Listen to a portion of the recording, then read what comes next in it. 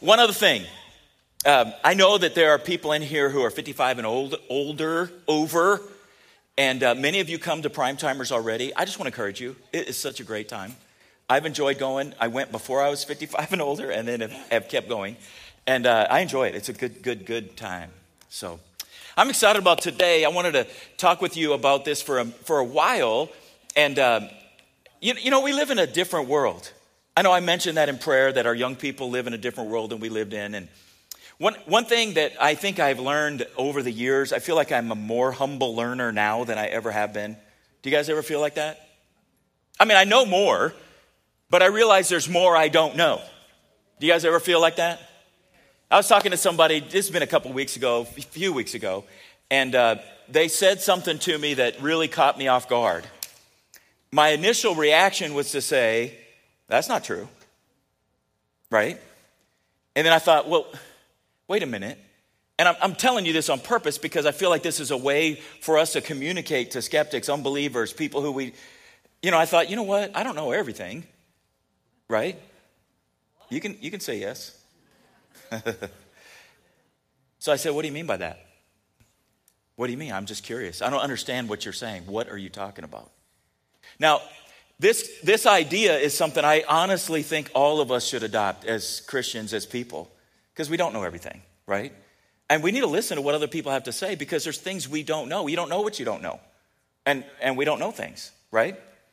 2,500 years ago, Plato used this analogy of a cave. Some of you may have learned of this in school or at some point in your life, but he talked about this cave, and he was speaking it from the perspective as a philosopher because he was frustrated that he had all these wonderful ideas and people just didn't understand his ideas.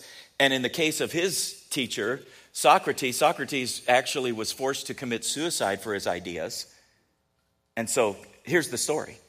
He says this story about a cave where these prisoners are locked up their entire lives in a cave. And they're facing the background. So all they see, like if I'm looking down here right now, I see 4 shadows of myself. And they're all a little different. They're representations of me, but they're not me, right?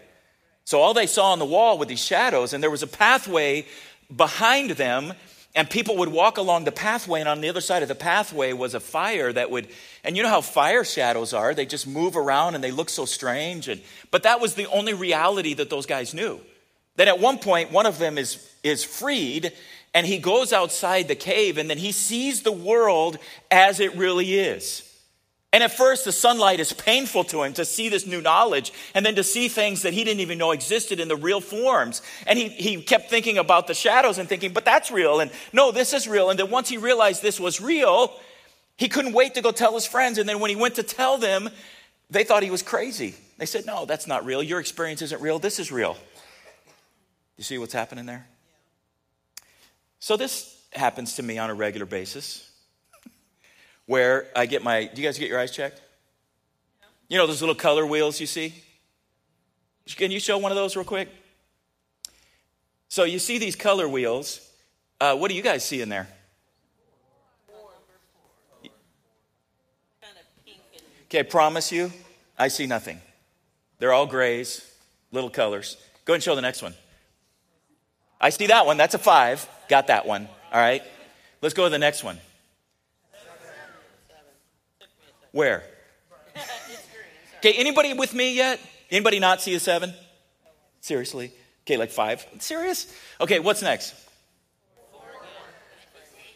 Where? I do not see it. I don't see it, seriously. What's that one? Go ahead, go to the next one. Okay, go ahead. Okay, what's next? What's next? Okay, I barely see a 1 there. I do see a 1 there. I barely see it, but I do see that. Okay, what's next? A 3. I barely see the 3. I can, kinda. Kinda. Nothing. Okay, anything else? Here's the problem. All right, so when I take a test like that, they tell me I'm red-green deficient. All right, because I see red and green. I just don't see it like you. So years ago, I was mentioning this to one of my classes at school. One of the students in school is legit colorblind. He sees no color. So his parents bought him these glasses these sunglasses that you can wear outside that show you what the world really looks like. And he brought them to school one day, and I looked at it. I was blown away. Because I see color, I see red and green. I just don't see it like you. Yeah. So what's real? If I see something and say it's not green or there's nothing there, is that true? Well, for me, but is it true? No, it's there. I just don't see it. Do you see the problem here? Is it possible that we live in a world where some people don't see what you see yet? And it's not real to them yet? How do you get them to see it? I mean, seriously, it's there, it's real, but if they deny it's real, does that change the reality of it being there? No, I know that those wheels or those circles had number. I know there's numbers in there. I just don't see them. But if I deny they're there, does that change the fact that they're there? No. Whether it's for me or not, it's still there. Here's the thing. We live in a world today where people are saying things aren't real or doesn't, and just because you say that doesn't make it that way. It doesn't change the reality of the thing. I can claim that there's no cliff, but if I walk off it, I still fall. That's real. There's a lot of things happening today. Christianity is under attack from a lot of places. I mean, it just is. And it's different today because some of it's coming from people who were hurt in church. Or maybe people who are bored with church. Or they felt like it didn't work for them. Or maybe they believed the wrong thing about church. Or whatever. What do you do with that? I really believe as Christians, I believe God is creating a harvest. You know, these 21 baptisms we had are awesome. And I think that's just the beginning of what God is doing. But he uses you to do that. You have to be able to show people the light. You have to gently somehow bring people out of their cave and into the real world and show them this is reality. It's real. I know what's going to happen now because this happens anytime I mention this. People say, hey, what color am I wearing? I can see colors. I just don't see it like you. Now, if you showed me one of those color things and you said there's a 1 in there and I don't see it, again, it doesn't change the fact there's a 1 there just because I don't see it. My opinion about what's real doesn't change what's real. So here's what's happening a little bit. Let me just do it this way. And this is, you can raise your hand or not if you don't feel comfortable, but anybody here ever dressed out a deer? If you know what I'm talking about, you know what that is. If you have not, listen, okay, follow me here. When I said dress out a deer, those of you know what I mean, you know what I mean. If I describe to you right now what I mean, it is gruesome. It's gruesome, right? Talking about cutting open a deer and pulling all its entrails out, I'm not trying to be weird. I'm just saying nobody does that, right? Anybody here slaughtered a cow?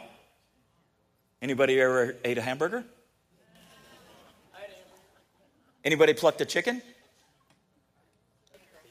So I was in Mexico years ago. We were working on this church, and we were working in the pastor's home. I had a little bit of work left to do, and all day, this chicken had been all around our feet, just running all around. And I had a little bit more work to do, so one of the high school students, a guy and a girl in the high school group, they stayed behind. Everybody else went back to the campground. And while we were there, we got done with the work, and we're getting ready to leave, and the pastor's wife comes out and says, you have to join us for dinner. We're so grateful for everything you did. She goes, you have to join us. What am I going to say? Like, okay, yes. I mean, that's her gratitude literally from her heart and her hands to us. So we sit down to eat. Now, they didn't speak, they spoke a little English, but not very much at all. My students that were with me, they didn't speak any Spanish. I was kind of the interpreter, not very good. But so the girl with me, she says, this chicken has hair all over it. And I looked down and I realized, and I said to her, yeah, did you notice that chicken running around is no longer running around? That chicken is right now on your plate. And right away, she's like, I can't eat that chicken. I named that chicken. And she goes into this whole thing. I gave that chicken a name. I'm like, well, now you're going to eat that chicken because this dear woman has killed her chicken for you. We don't live in that world anymore, do we? So what happens is when people are confronted with that kind of thing, they look at it and they think it's gross, right?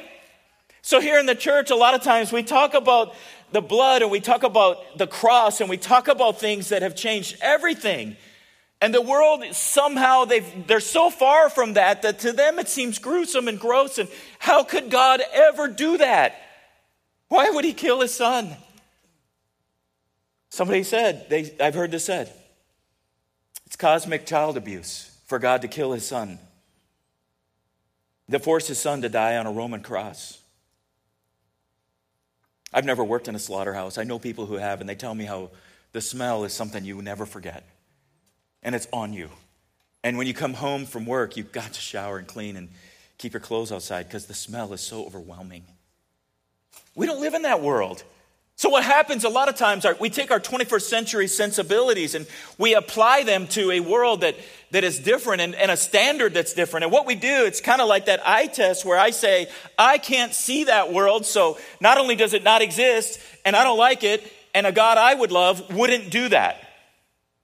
We literally put ourselves in the place and say, we judge God.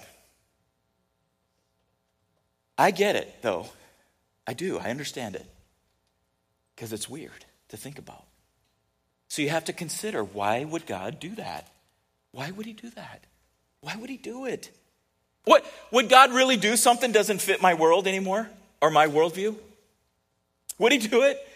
What if I think he should have done it differently? What if I think it shouldn't be that way? Do we rewrite Scripture because I don't like the way it reads? And since I say that I wouldn't do it that way, does that mean he shouldn't have done it that way?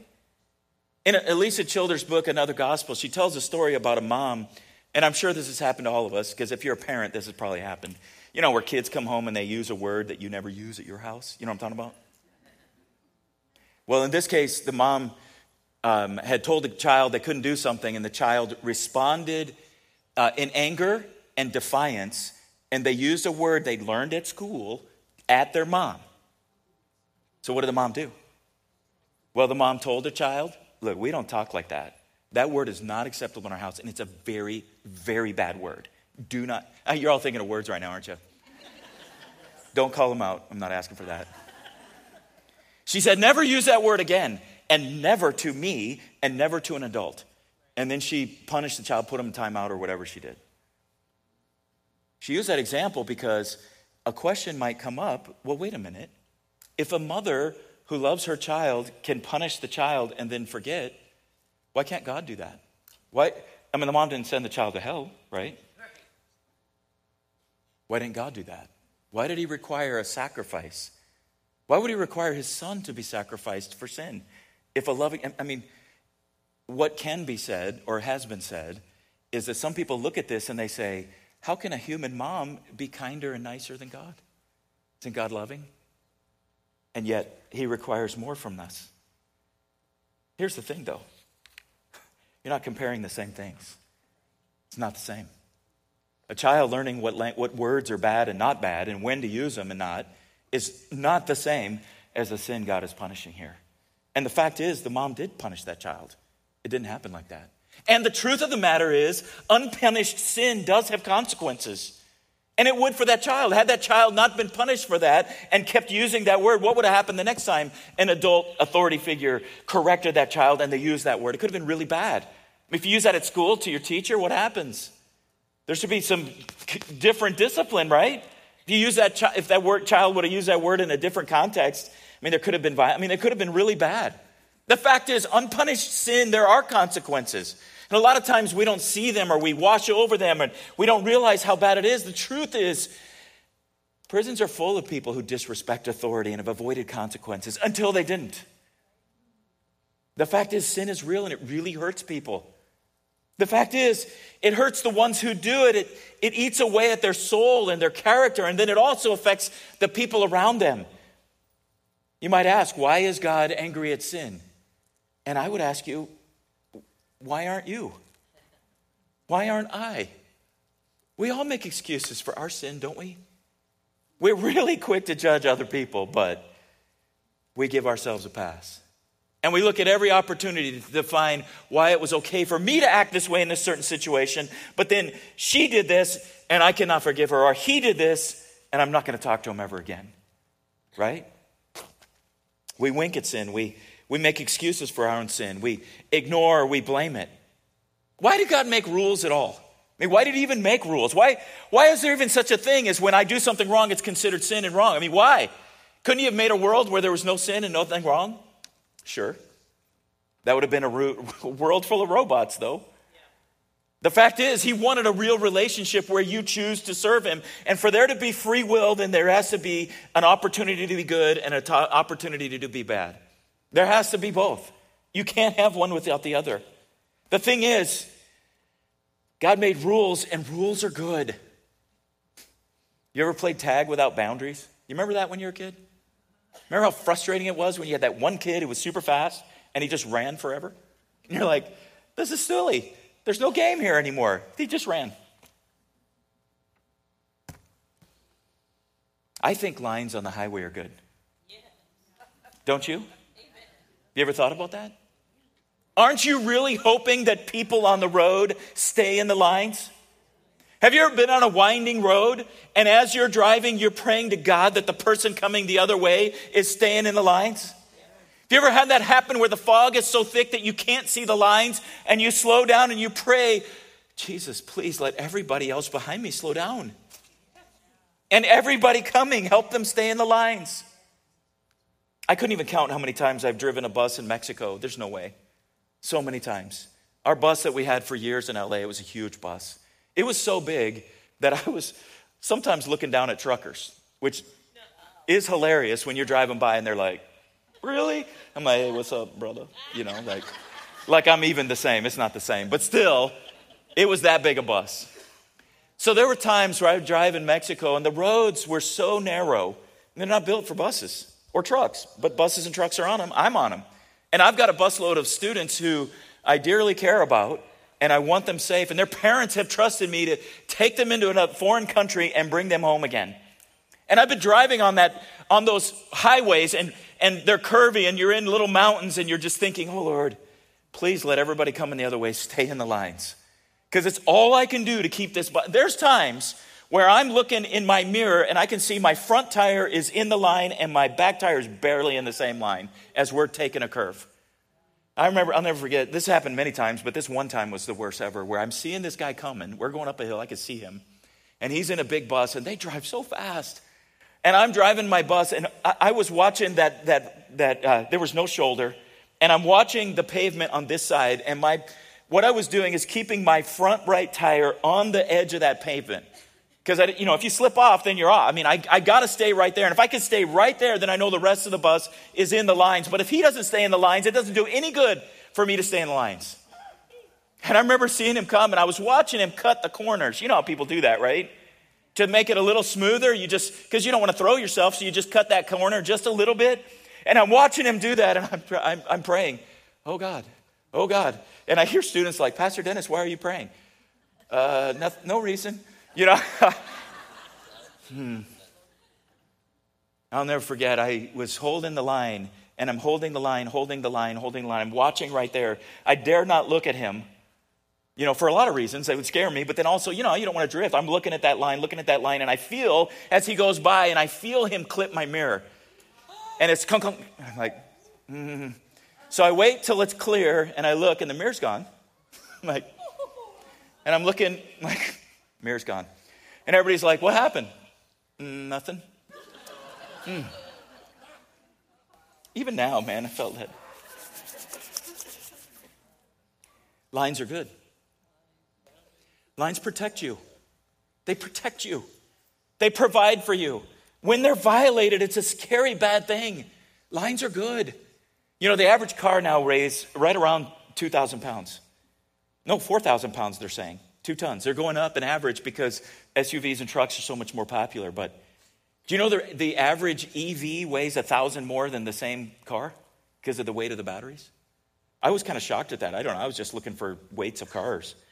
The electric vehicle, sorry. The electric Ford F-150, they say, weighs 1,600 pounds more than the gasoline equivalent vehicle. I don't know how many of you are going to buy the electric Hummer when it's more available, but if you do, that dude weighs 9,000 pounds. 9,000 pounds. I don't know how many driveways could hold that. But anyway, I want those guys to stay in the lines. Are you with me on this?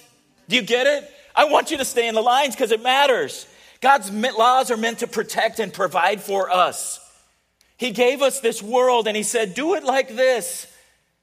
And then what happened is in the garden, it started there and the enemy says to Eve, did God really say, can't you do this? Can't you do that? Can't you bend it a little here and violate it there? Think about lying. Think about what happens when we lie and trust is broken and security is gone. And the fact is you start to doubt and you start to worry and you wonder what else is going on and what are they not telling you? And then envy. Think about why envy's wrong. What it does is it sucks away your satisfaction in what you have because you're thinking about something else and you're never truly grateful. You can't really have gratitude and you don't trust and you don't appreciate what you have. Think about stealing. And have you ever been stolen from? You know what it's like for your personal space to be violated that way? Maybe your car, or worse, your home. It's weird. You don't think of things the same. You appreciate things differently because you've been violated that way. Can you imagine the world if people followed Jesus' sexual ethic? Seriously. Think about the world. How it would be different. I just listed a few things off the top of my head. Happy, trust-filled marriages. No divorce. No worries of sexually transmitted diseases. No worries of past relationships. Memories crowding in. No soul ties of emotional entanglements. No kids born out of the right time. No abortions. No rape. There'd be no Me Too. You wouldn't need that. No porn. No sex trafficking. People look at it and you look at a world and you think, why would God do this? You know why? He hates sin. He hates it. He hates it. He hates it because of what it does to you. He hates it because of what it does to others. He hates it because of what it does to relationships. He hates it because of what it does to society. He hates it because he hates what it does to countries. He hates what it does to his children. He sees the pain it brings and he hates that. He doesn't want that. He hates the destruction that he sees, the abuse, the killing, the torture, the emotional pain, the disappointment, the evil. He hates that. Listen to this carefully. It's loving for him to hate sin. Yes. You ever think about that? It's the most loving thing you could do is to hate the thing that hurts your children. You know how it is. You know mama bears. What is that about? You love your kids. You want them happy and healthy and whole and safe. And you want people to treat them like you would.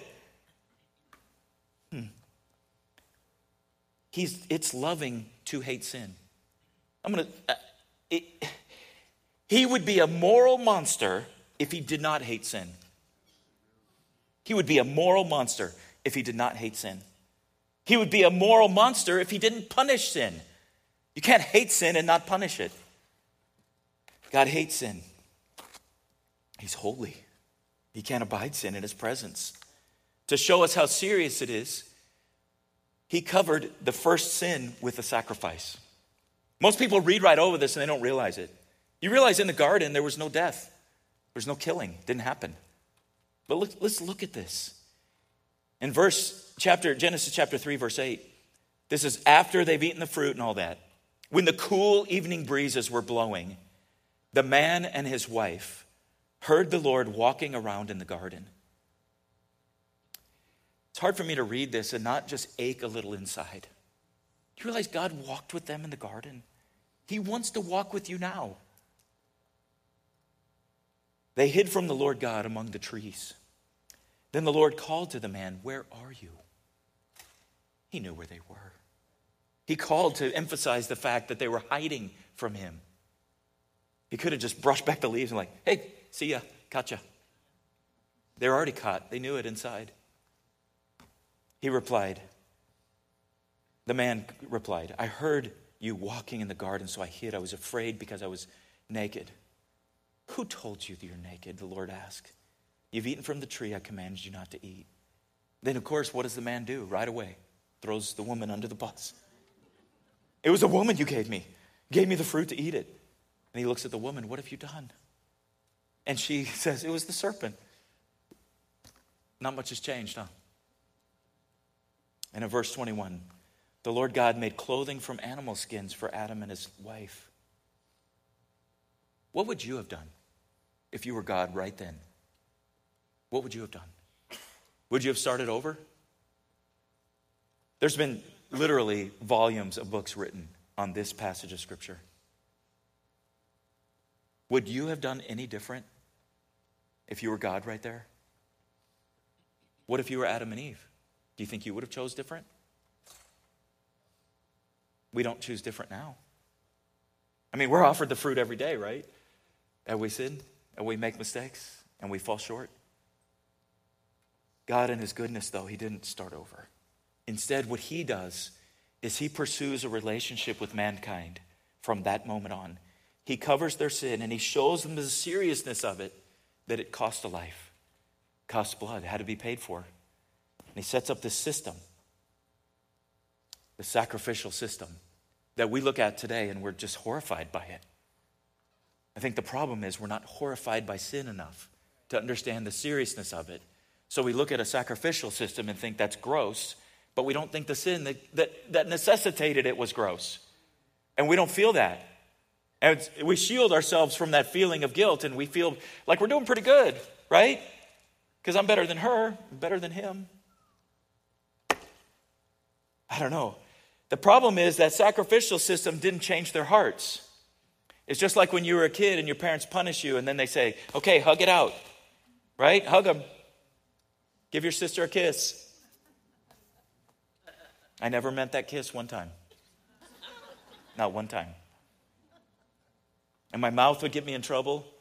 I know, go figure. And I would eat soap and wash my mouth out and say it again. My heart wasn't changed, right? I remember telling that one time to young people in youth, and they're like, oh, your mom made you eat soap? I go, yep, the bar, I just bit a piece off.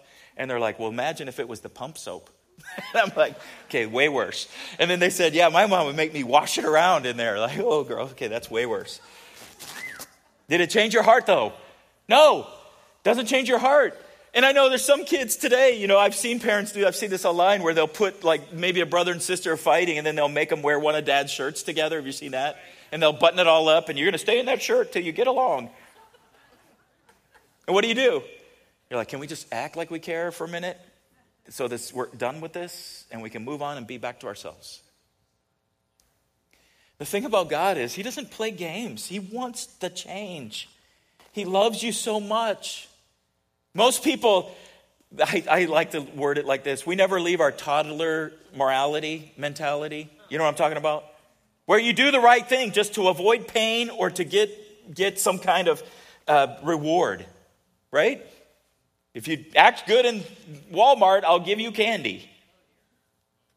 But our morality's not changed. What's sad is that's not much different than your dog, right? We have a good dog. But if something's on the counter and we're not there, she eats it. She's a good dog. But her fear of punishment clearly isn't enough to keep her from eating that. And she knows it's wrong because you hear her and you're like, what are you doing? And she's like, puts her head down. You're like, she knows. But it's not going to change. Her heart's not different. She wants that thing. Just like us. But God is different than us. And you get glimpses into it with your kids. And you know how it is. And you punish them. And you want them to change. You want their hearts different. But we're all his kids. And the scripture's clear. We've all sinned. We've all done things that are wrong. Every one of us. Now, I know sins are different. And as I was talking, I guarantee you somebody was thinking, but what I do isn't that bad. I'm not that bad. But it's still bad. And it's still sin. And the fact is, the wages of sin is death. But the gift of God is eternal life. The sin is still bad. But the beauty of it is God doesn't leave you in your sin. Even though we deserve to die, Jesus took our place. And that's what this verse, it says. There's more that even talk about this. In 2 Corinthians, Paul writes, for God made Christ, who never sinned, to be the offering for our sin, so that we could be made right with God through Christ. Do you understand that made right with God part? He makes you right. He changes it and makes you right. He personally carried our sins in his body on the cross so that we could be dead to sin and live for what is right. You can be dead to sin and live for what is right. By his wounds you're healed. Christ suffered for our sins once for all time. He never sinned, but he died for sinners to bring you safely home to God. I love that. God isn't somebody who just throws you away when you sin.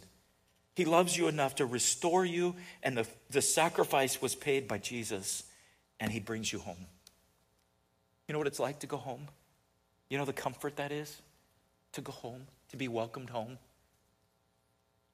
He wants that for every one of us. He suffered physical death, but was raised in life in the Spirit. All those verses, they echo what Isaiah prophesied 700 years before Jesus. He was pierced for our rebellion, crushed for our sins. He was beaten so we could be whole. He was whipped so we could be healed. He was beaten so we could be whole. We all desire wholeness. And it was God's plan. It was his idea. The lamb that was slain from the creation of the world. When I first heard somebody say that it was cosmic child abuse, I thought, you don't get it. You don't get it. You don't get it. You're in a cave and you think the world has to conform to whatever you think it's like. It's not like that. Nick, if I could have you join me up here. It wasn't cosmic child abuse. It was the very reason Jesus came, to redeem people to God, to give us a way to have wholeness with him, to give us a way to come home to the Father. He wanted that more than anything. Plus, Jesus was a grown man. Not only that, Jesus is God. He didn't have to hang on the cross. He didn't have to do it. At any moment, he could have come down. He could have called 10,000 angels. He didn't have to. He chose to do it because he also loves humanity. He said this was the reason he came. In John 10:18, no one can take my life from me. I sacrifice it voluntarily, for I have the authority to lay it down when I want to and also to take it up again. He lays his life down. He takes it up again. But we have a problem still. It's this heart change things. I know many of you here are Christians and you live great lives. I know that. I know that. I know there may be people here who don't know or don't understand or whatever. Here's the thing. We all struggle with sin. It's just who we are. And if you do, like the rest of us, we need a change in our nature. Paul writes extensively about this to the church in Romans. The entire book is filled with this kind of understanding of who God is and how it works and what redemption means. And I just want to read with you just some scriptures out of Romans 8. He's telling this church, and I want you to hear this as if he's writing to you. He says to you, you are not controlled by your sinful nature. Man, I want that to be true, right? You are controlled by the Spirit if you have the Spirit of God living in you. And remember that those who do not have the Spirit of Christ living in them do not belong to him at all. So he might say, don't expect them to live like you should live because they don't have this. And Christ lives within you. So even though your body will die because of sin, the Spirit gives you life because you've been made right with God. You've been made right with God. You see the theme here? Come home to God. Be made right. Be whole. The Spirit of God who raised Jesus from the dead, he will give life to your mortal bodies by the same Spirit living within you. Therefore, dear brothers and sisters, you have no obligation to do what your sinful nature urges you to do. Because if we live by its dictates, you will die. But if through the power of the Spirit you put to death the deeds of the sinful nature, you will live. For all who are led by the Spirit of God are children of God. Jesus made a way. He's the only way. Only through his sacrifice. This is it. Let me ask you to shut your eyes for a second. I have two questions. I know that there's people here who maybe you're struggling in your Christian walk and you need help. Anybody like that? You would say, yes, I need help to live more like Christ. Some hands shot up really fast, and I appreciate that honesty because mine's with you. There could be other people, though, that maybe you've never considered this before, and as you've been listening to this, You know, we talk about God speaking to us. I never hear a voice. I just have this impression from him. Maybe you've had that. Maybe you've had a sense of uneasiness. And that can be God speaking to you where it's challenging you to think about this for a minute. And maybe for you it's time and you look at it and you say, God, I want to be whole. I want to come home. I want to be at peace with you. And you realize the sin problem that I've been talking about is serious. And as disturbing as it is to think about, it took a death to save you, but he's there for you. And maybe you're sitting here today and you're thinking, well, Pastor Dennis, if that's true, I need it. And I need his forgiveness today. Anybody like that? You just raise your hand. We'll just pray with you. I see that hand and I appreciate your honesty. I see that one too. Anybody else? Let's do this together. I'd like us all to do this together. Would you stand with me? And we're going to pray together. I'm going to lead you in a prayer, and this prayer is a simple prayer. It's just simple. It just basically acknowledges the fact that we've done things that are wrong, and we want to live different. It acknowledges that Jesus died for our sin, and that we need him to have wholeness with God. That's what this prayer does. But I'm going to ask you to repeat this after me. And for those of you who raised your hand, I want you to especially mean it. But anybody else, you pray along. God works in these prayers.